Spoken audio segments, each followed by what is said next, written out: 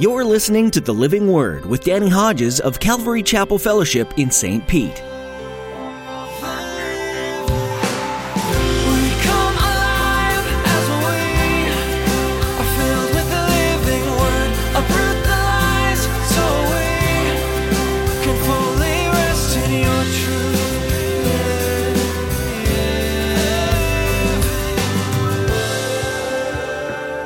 We know we have whatever we've asked of him. So you got to know what's his will. So how do I do that? Well, that's a whole message in itself, but I can give it to you in two brief points. Romans chapter 12, verses 1 and 2. Don't be conformed to the pattern of this world. Be transformed by the renewing of your mind. In the context, he's talking about the word of God. You know what the next verse is? Then you'll be able to discern what God's will is, his good, pleasing, and perfect will. So you've heard it maybe hundreds of times. You're going to hear it one more time unless you're saturating your life with the Word of God. Faith comes by hearing and hearing the Word of God. Faith comes by hearing, and hearing by the Word of the Lord. In today's message from Pastor Danny, he teaches us how to understand the will of God. All Christians are not to be conformed to this world, but are to renew their minds with God's Word. When we renew our minds by being in His Word, we're able to properly discern His will for our lives.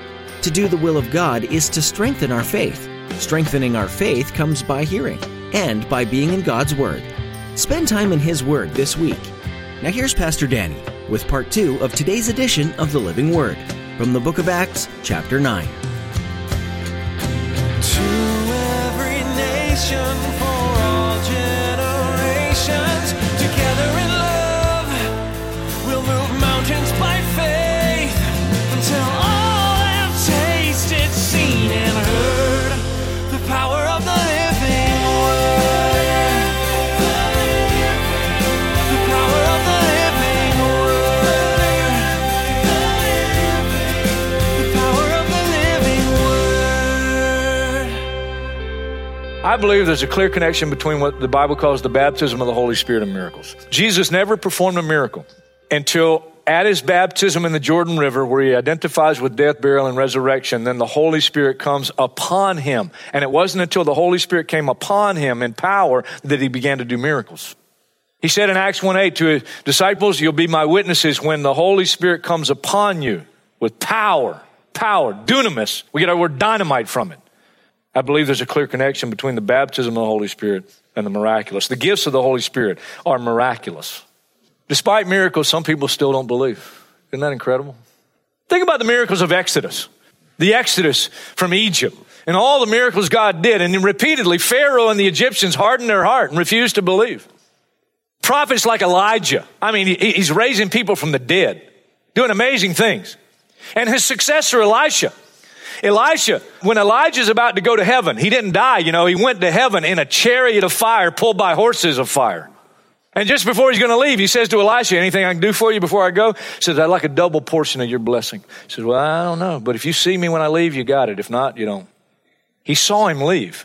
There are twice as many recorded miracles in Elisha's ministry as in Elijah's ministry. With that said, Elijah went up in a chariot of fire. Elisha died of an unidentified illness. The Bible just says the illness that he died from. He didn't get his miracle. John 12 says this, even after Jesus had performed so many signs or miracles in their presence, they still would not believe in him. All the Gospels record 37 miracles. Now, Jesus did more than that because one other verse in John says, if everything Jesus did were written down, the world wouldn't have enough room for all the books that would be written. But 37 recorded we have in the Gospels. Let me give you a summary, some of the things he did. What was the first one he did? First miracle. He turned water into wine. He healed lepers. He raised people from the dead. A widow's son, Lazarus. He said to a storm, be still, and it was calm. He delivered the demon-possessed. He healed the lame. He gave sight to the blind. He multiplied on more than one occasion just a little bit of food and fed thousands of people. And then his most significant miracle, he said, nobody takes my life, I lay it down. I have the power to lay it down. I have the power to take it up again. He raised from the dead. That's his most significant miracle. Despite all the things he did, some people still don't believe. Say one more thing and we'll move on to try to answer our question. Satan seeks to deceive through counterfeit miracles. God seeks to testify to the truth through the miraculous. Satan uses counterfeit miracles to try to deceive people and lead them away from the truth. 2 Thessalonians, the coming of the lawless one, the Antichrist, will be in accordance with how Satan works. He'll use all sorts of displays of power through signs and wonders that serve the lie. In all the ways the wickedness deceives those that are perishing. Revelation tells us, and it, speaking of the it, there is the false prophet, referred to as a beast. That's the way heaven sees him, just like the Antichrist. But the world doesn't see him that way. But that's the way heaven sees him, because they are. That's their true nature. And it performed great signs, the false prophet, even causing fire to come down from heaven to earth in full view of the people. Because of the signs it was given power to do, it deceived the inhabitants of the earth. False prophet does these counterfeit miracles to cause people to bow down and worship the Antichrist. Now, how do you know if a sign, a miracle, is counterfeit? How do you know? There are three biblical ways how to recognize counterfeit miracles. Number one, do they lead me away from the God of the Bible? Deuteronomy chapter 13, verse 1. If a prophet or one who foretells by dreams appears among you and announces to you a sign or wonder, and if the sign or wonder spoken of takes place, and the prophet says, let us follow other gods you have not known, and let us worship them, you must not listen to the words of that prophet or dreamer. The Lord your God is testing you to find out whether you love him with all your heart and with all your soul. So if it leads you away from the God of the Bible, counterfeit.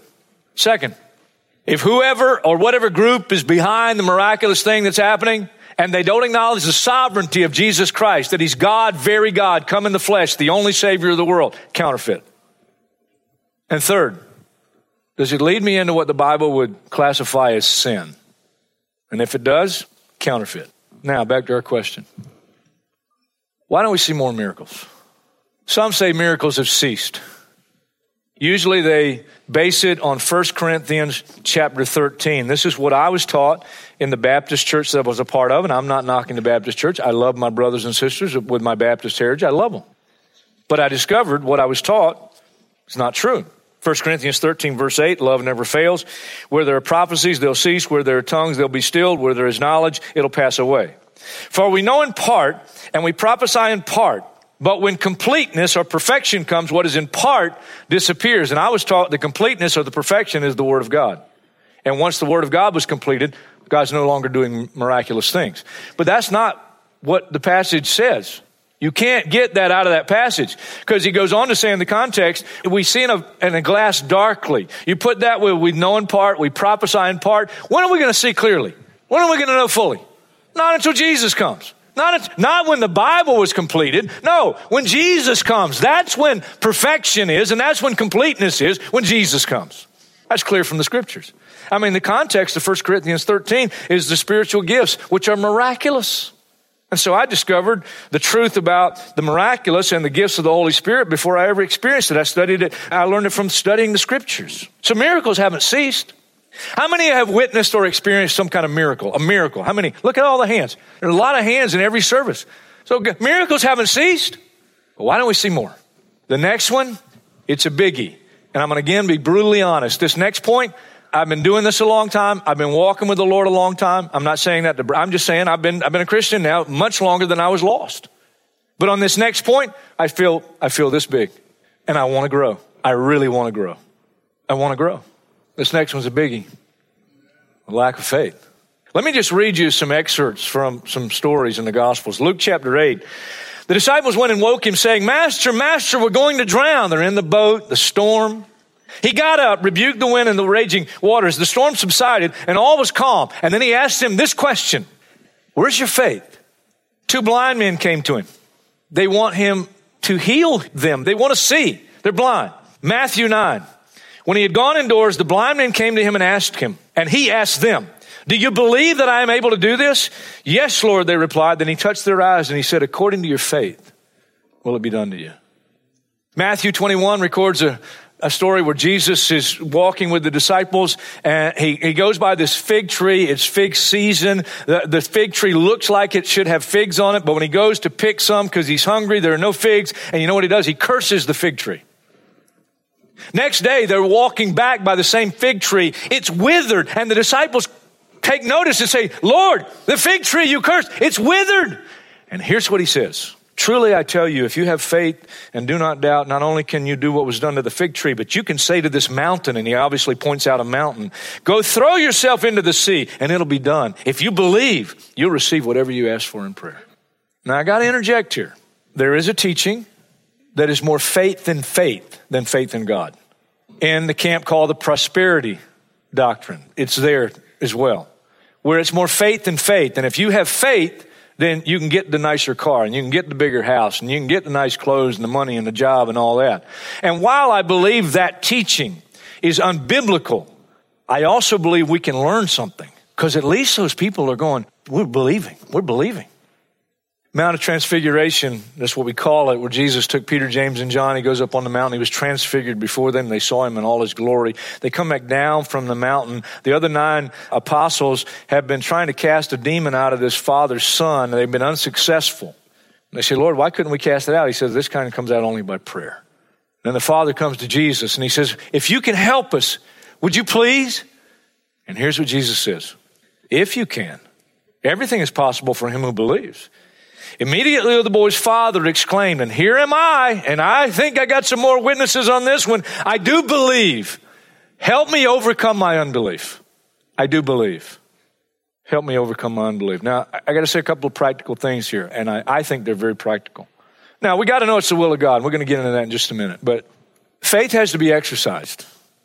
For example, Jesus up in the mountain praying for the disciples, or he's praying, and he sees the disciples there straining because there's another storm. It's the middle of the night.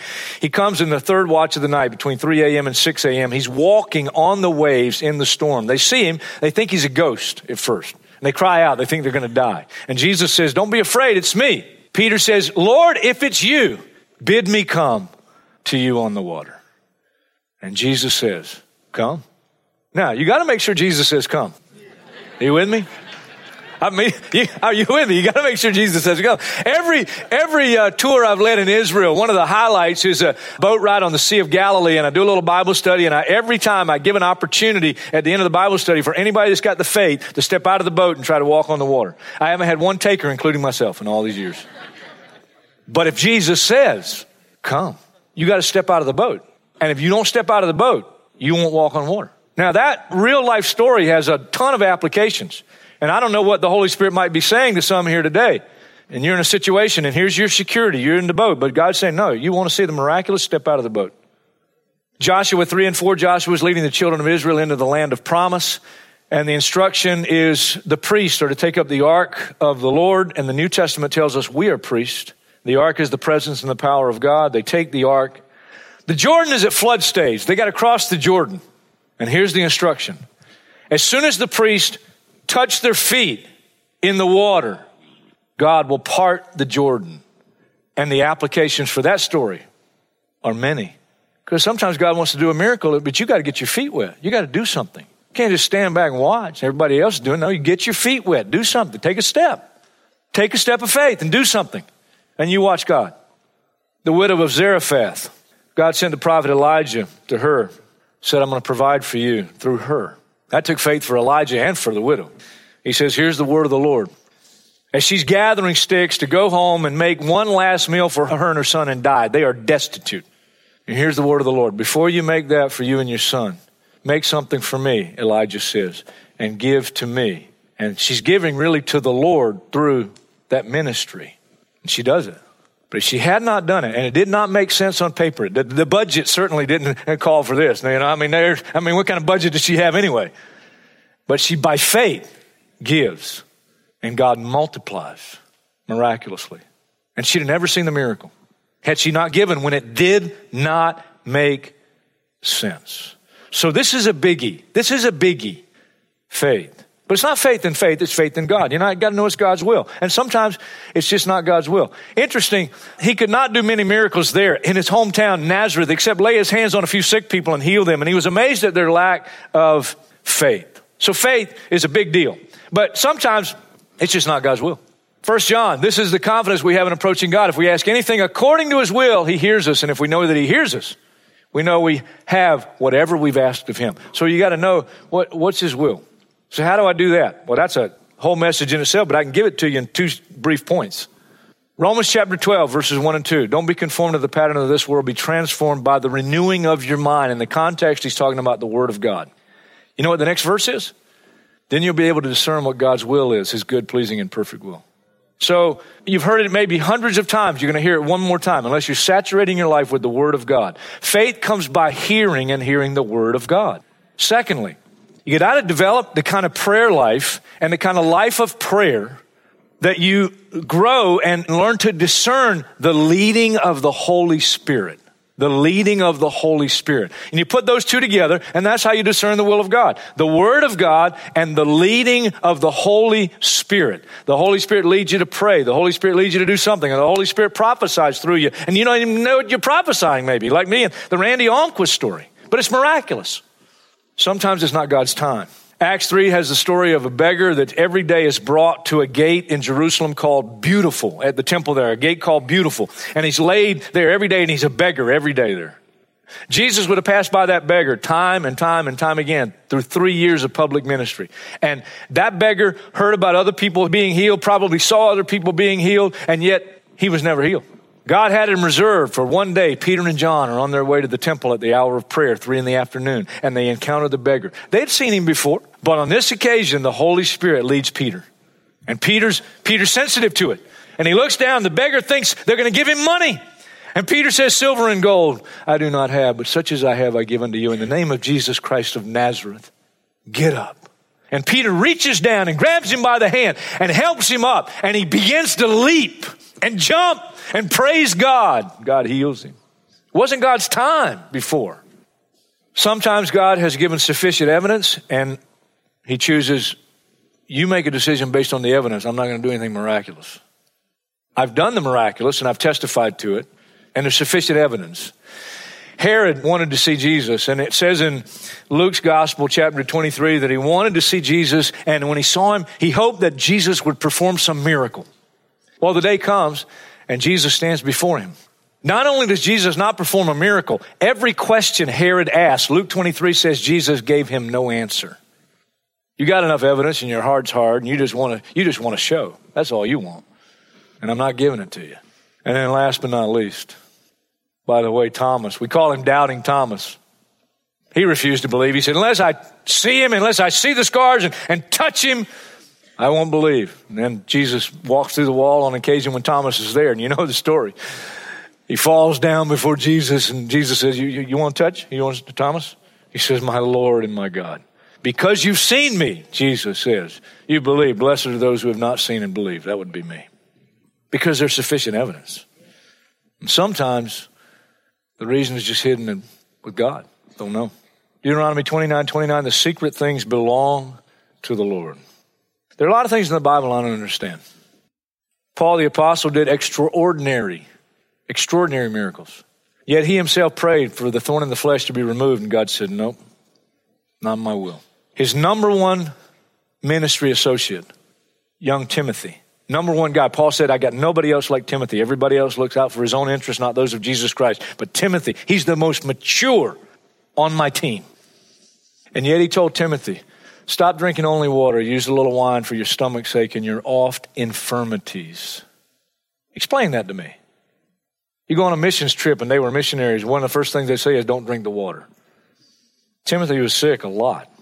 I don't understand that. Epaphroditus almost died, and none of Paul's prayers worked there. God did eventually heal him, but it doesn't sound like it was miraculous. James was beheaded by Herod, and when he saw it pleased the Jews, he arrested Peter also, intending to do the same with Peter. But in the middle of the night, God sent an angel and miraculously delivered Peter from the prison and from that fate. John the Baptist, Jesus said, among those born of women, there's no one greater than John the Baptist. He was beheaded. He didn't get his miracle. Daniel was delivered from the lion's den miraculously. Zechariah the prophet was murdered between the altar and the sanctuary.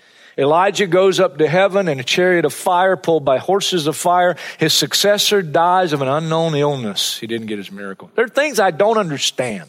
I just don't understand. Then you have that record in Hebrews 11 where it mentions one miraculous thing after another and the people God used and worked through to perform these miracles. Then you get to verse 32.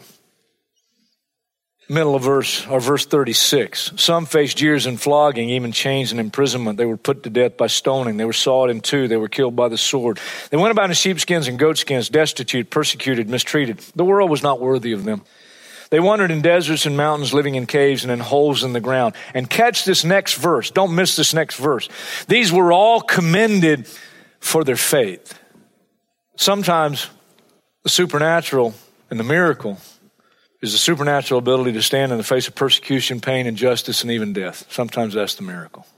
I love what our friend Ken's been with the Lord now for a few years, and his good friend, Pastor Vivian, who pastored here, associate pastor here for years. Viv's Irish, Ken's Scottish, and they were great friends. They were so great to be around. They're both with the Lord now. Ken wrote something, and I think God gave this. I know God gave it to him. I should have put it on the PowerPoint. Just listen carefully. Faith is a life that dares to commit beyond its means, expecting what sense cannot certify, based on God's promise, dependent on God's supply, motivated for God's glory, and confident in God's integrity. That's good stuff. I want to see God do more miracles, but not just for miracles' sake, for the glory of God and the testimony of Jesus Christ. And I want to see God do what in our text happened, that people turn to the Lord as a result of the testimony of the miraculous. And here's what I leave with you. What do you need to do? What do I need to do? Practically speaking, to give God an opportunity to do the miraculous in and through our lives. Take that step of faith. Get out of the boat. Get your feet wet. Give. Honor the Lord with your wealth when it doesn't make sense on paper, when the budget just is crazy. Give anyway. Have the elders anoint you with oil before you go through the doctor. We have an elders meeting at 12:30, room C24. Wasn't planning on it, but a couple came last night and they said, that thing you were talking about, anointing with oil, my wife's dealing with this issue. She's got a thing happening with the doctor on Wednesday. And they said, when can we be anointed? I said, what about Wednesday night? Before they told me about the Wednesday morning, they said, well, her thing is Wednesday morning with the doctor. I said, well, what are you doing tomorrow at 12:30? And they're coming. And if you want to come, you come. We'll anoint you. We'll pray for you. I don't know if God's going to heal you. I don't know at this point. I mean, God may give us a word and give us a confirmation as we pray. All I know, we're going to do what the Bible says. Call for the elders, have them anoint you with oil in the name of the Lord. You want to be prayed for? You got something you're dealing with? We'll pray for you. You got a marriage that's on the rocks. And I know I'm talking to somebody. Now, nobody's cued me in. Nobody's ratted on you. But I know I'm talking to somebody. Your marriage is on the rocks. Serious trouble. Before you throw in the towel, consider this. Would you be willing to die to your rights in that marriage? To how you've been wronged? Would you do what Jesus did? He had done nothing wrong. He willingly died. And if you willingly will die, you will give God an opportunity to put resurrection power. I'm not saying it's a guarantee your marriage will be saved. I'm saying it's a guarantee that God will be able to work through you with resurrection power. But you got to be willing to die. It's not waiting for them to change. You die and see what God might be able to do. And last, but certainly not least, and this is my favorite part. If you've never received Jesus Christ as your Lord and Savior, and you're willing to repent, it means to turn and receive Jesus Christ as your Lord and Savior and put your faith in Him. He'll do a miracle. You must be born again. That is not a cliche. That is a statement of God wanting to do a miracle. You must be born again by putting your faith in Jesus Christ. Therefore, if anyone's in Christ, he's a new creation. In the same way that God created out of nothing, He will do a supernatural work in your life and you'll become a different person. And in the process of becoming a different person, He will save your soul from damnation. That's the icing on the cake.